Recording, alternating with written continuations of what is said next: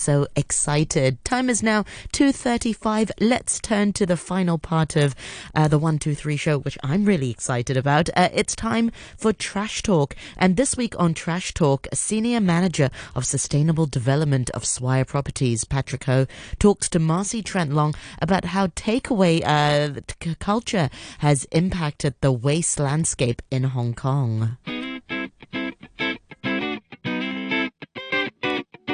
Hey, Trash Talk listeners. You know, there are some bad habits that we picked up during the pandemic.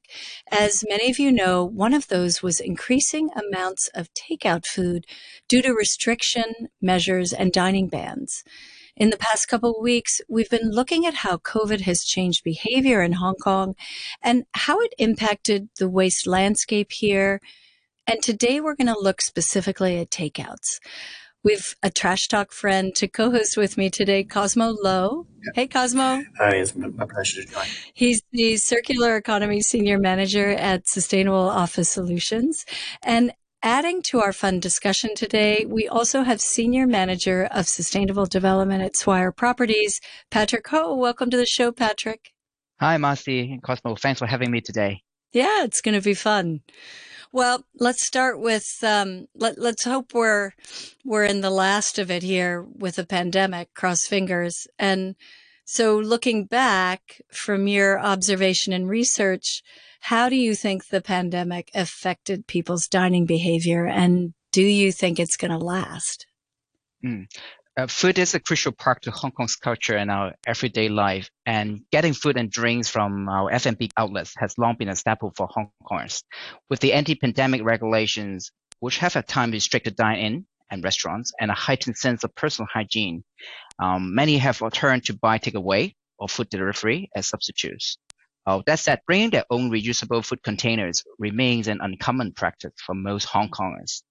From what we observe, it owes mostly to convenience. Many of them may see reusable containers and then as an extra item to carry around and wash after eating, while a lot of restaurants may prefer using single-use containers for easier operations and efficiency. And this has resulted in an increased amount of single-use food containers, an issue that has persisted in Hong Kong, alongside other waste issues such as food waste, and these issues have exacerbated due to the pandemic.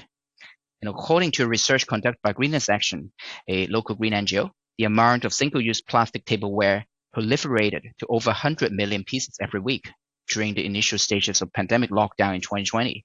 So as a developer with F&B tenants in our shopping malls and office portfolios, where over 90% of waste we collected is generated by tenants, building users and customers, we've been working with our tenants through various initiatives to help them reduce waste and lower our environmental impact together. Can you tell us a little bit more about the Green Kitchen Initiative? How did the initiative come to be, and what's the aim? Sure, Cosmo. For F&B tenants, kitchen design equipment are key to help them achieve the most energy efficient and sustainable operations. Therefore, we established the Green Kitchen Initiative as a dedicated platform to help our F&B tenants start with the greenest possible kitchen design and setup. So well before renovation began, Swire Properties team shared our Green Kitchen technical guidelines and worked closely with these tenants to introduce energy and water efficient appliances and systems to save resources, reduce waste, and improve indoor air quality and thermal comfort for the staff and customers. Our teams work with tenants throughout the whole design and renovation process to ensure the tenants receive technical support and guidance to keep sustainability top of mind. So after all the green design features and measures are validated, we'll recognize these tenants with a Green Kitchen Award, either 1 leaf, 2 leaf, or 3 leaf, so 3 leaf being the highest recognition, for actively adopting recommendations in our Green Kitchen technical guidelines. Through the Green Kitchen Initiative, we hope to not only provide sustainability guidance to tenants, but also help them to raise the benefits of going green in their operations. So we as diners, we can walk by and look for a green leaf or 2 or 3, right? Yeah, the green leaf in a certification will be presented normally at the entrance of these green kitchens. You will easily to look for those, yeah. Okay, that's great. And the initiative doesn't only look after waste, but it also helps to improve the air quality, energy efficiency, and other aspects that contribute towards climate change. Yes, it is. So is one of the, I know we've spoken with, for instance, the Jockey Club, which has done a lot of work, I think, on kitchens as well. And there's things we know that where, programs where they actually measure, help you measure your waste. So for instance, you code in, this is a mushroom, right? And then you put it in the bin, it weighs it, et cetera, and things like that. Are those the kinds of things also that you're implementing, or? Yeah. So I can talk about a little bit more about how the program has been received so far. The Green Kitchen Initiative was first established in 2018, and over 60 F&B tenants now in Hong Kong and our Chinese mainland portfolio have received our Green Kitchen Awards, and 28 of them have been recognized with the highest 3-leaf rating. And this year we rolled out updates to the Green Kitchen evaluation framework with so-called Green Kitchen 2.0, based on our implementation experience. Actually, we're raising the bar in the initiative recognition system. For example, we shortlist some impactful quick wins measures, such as energy efficient lighting, water saving faucets, and food waste recycling, as we mentioned about recycling, as prerequisites for earning the Green Kitchen points and title. We also see an increased uptake of our Green Kitchen technical guidelines amongst some major restaurant chains in Hong Kong. So positive response from the market reassures us, of the Green Kitchen initiative effectiveness in strengthening the landlord and tenant partnership to reach the shared sustainability goals. So apart from the Green Kitchen initiative, we also work closely with our existing F&B tenants to recycle food waste, as food waste is a significant component of waste sent to landfill in Hong Kong daily. From our past waste audits, food waste could account up to 80% of waste generated in a shopping mall.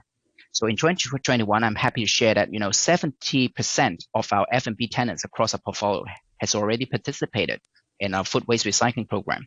And the food waste collected is then sent to the government's O Park, an organic resources recovery center, for conversion into compost and also biogas for energy generation. Going back to the thing about the pandemic, so about takeout behavior, I've heard that you're going to relaunch your coffee cup rental scheme coming up in July. Yeah. Can you tell us a little bit about it? How does it work? Yes, waste is a huge issue in Hong Kong, and we have always been looking for ways to reduce waste in our portfolios. With a large office worker community in Taikoo Place and takeaway coffees, being a staple for many office workers, we saw a waste reduction opportunity here by simply providing a reusable cup solution to substitute the use of single-use coffee cups. So in 2020, we began a partnership with a green startup called Muse to introduce Hong Kong's first smart reusable cup concept and network in Taikoo Place called Quarry Bay. Users can simply borrow Muse cups when ordering beverage at a partner F&B tenants, basically by scanning the QR code on the cup with the Muse mobile app. And after they enjoy the drink, users can return the cups and lead at any return stations in Taikoo Place. And we install many of them within the portfolio. And the initiative is currently suspended due to the pandemic, unfortunately, and we're looking to relaunch it this summer very soon with a wider product range, such as cups that are more suitable for specialty coffee outlets, and are exploring the possibility to even introduce smart takeaway food containers later in the year. Oh, that would be great. I think that the reusable solution is very essential in switching people away from single use.